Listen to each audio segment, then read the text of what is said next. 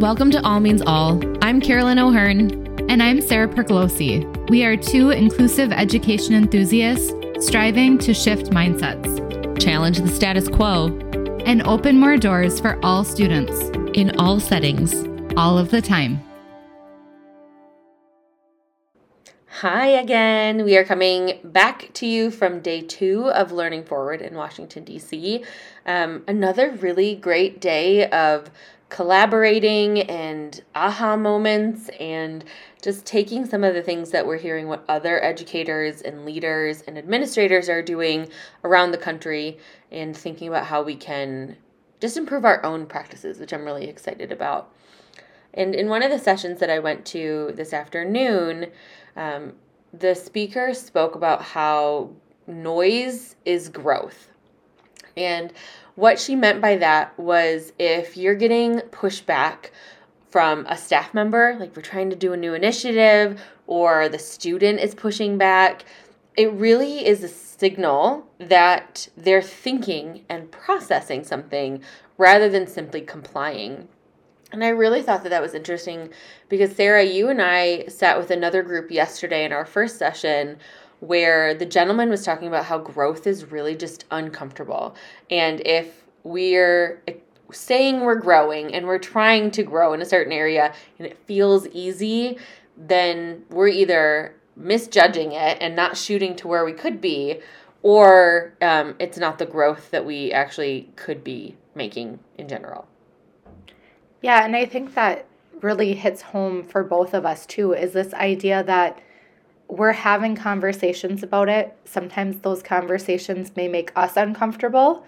It may make the educators or the students or whoever that person is uncomfortable.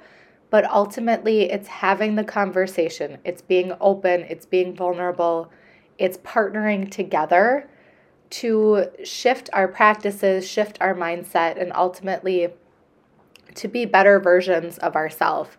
And when we have those difficult conversations, when we let our conversational partners choose and make choices, it helps us also arrive to this idea of they're committed versus they are doing it out of compliance. And we talked a lot about that in our session this morning too, about the importance of bringing voice and choice to these conversations and in the professional learning that we provide so that people see why it is we're doing what we're doing, what my part is. We develop that role clarity and that understanding of what the goal looks like so that we are all on the same bus, going the same direction, and we are committed to do it for that ultimate purpose versus, oh, here comes my administrator, and now I need to do this special thing.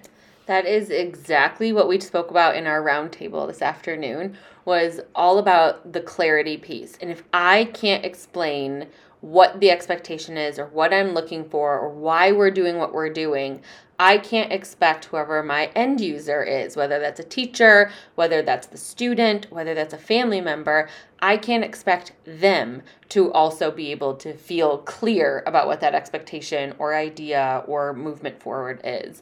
And I think a big piece of that is just sitting in the uncomfortableness of it all. It's being comfortable with the uncomfortable. Because in order for us to make change, we all have those moments and those thoughts about things we'd like to see differently. But when you're asked, okay, how can this be improved? Depending on the situation, we might just sit with it and say, I'm not gonna share anything because either my voice isn't valued or they're just asking to ask and they don't actually want my feedback. And so real change happens when feedback and input are actually valued and incorporated moving forward.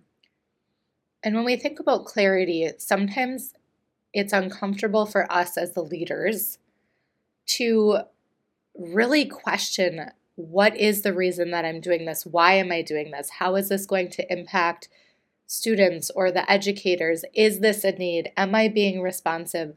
We have to take the time to reflect before we can take the time to lead.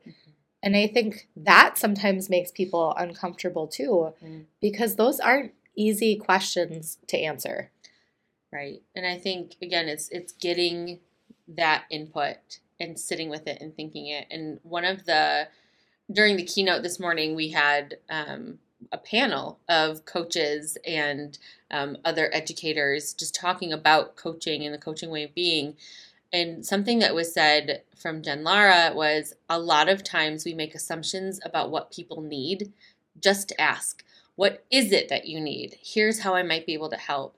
And I think that goes really well with what you were just saying, Sarah, in terms of we just move forward. And if we're telling people what they need to do, then it is going to be commitment, or it's going to be compliance instead of commitment, rather than assuming we know what someone else needs. And part of that is also that we're not just asking, that when that person responds, that we are very intentional with listening, that we are not multitasking, doing all of these other things, but we are there in the moment. And in that same panel, James Thurman talked about how the most useful skill in coaching is really to intentionally listen. And not only listen for the words that that person is speaking, but paying attention to the body language, to the tone, that we're really listening about what is the real challenge that they're communicating. What is it that they need to move forward with?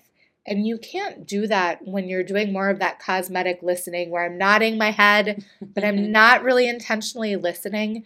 And we are not great at doing that as a collective group of people.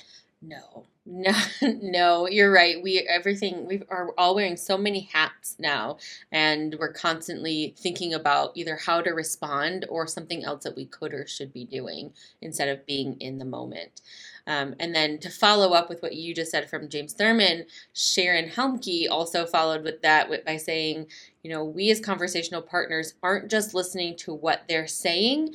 We are paying attention to body language and tone, just like James, but also gestures and energy and facial expressions, figurative language. We're listening to what isn't being said. And I think that that is so important. And that circles back to that intentionally listening part, because you're going to miss a lot if you're not fully in the moment and fully present. And one of the things that she talked about is when we're in these conversations with people, it is really hard if their truth doesn't match or their beliefs don't match our beliefs. Our first response is to jump into that defensive mode of, when we hear things like, those aren't my students, right? You and I just saw your face. We both have this reaction, and she challenged us that even when we disagree with someone, we need to recognize that it is their truth in that moment, and that we really need to listen to understand versus listening to respond. Mm-hmm. To follow up with that, we talk a lot about coaching on our podcast. This entire conference has this beautiful theme of coaching. We've been having a lot of fun diving deeper.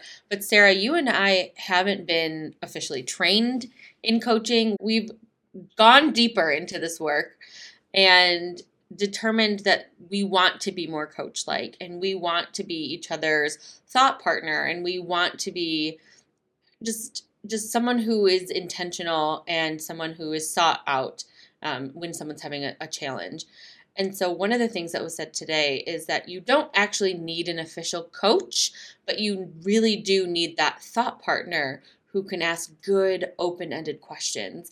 And I think that's what's so important. So whether you are a parent, whether you are a student, whether you are a speech path or a teacher or an administrator, coaching is great. And if you have access to a coach, that's fantastic. Use that.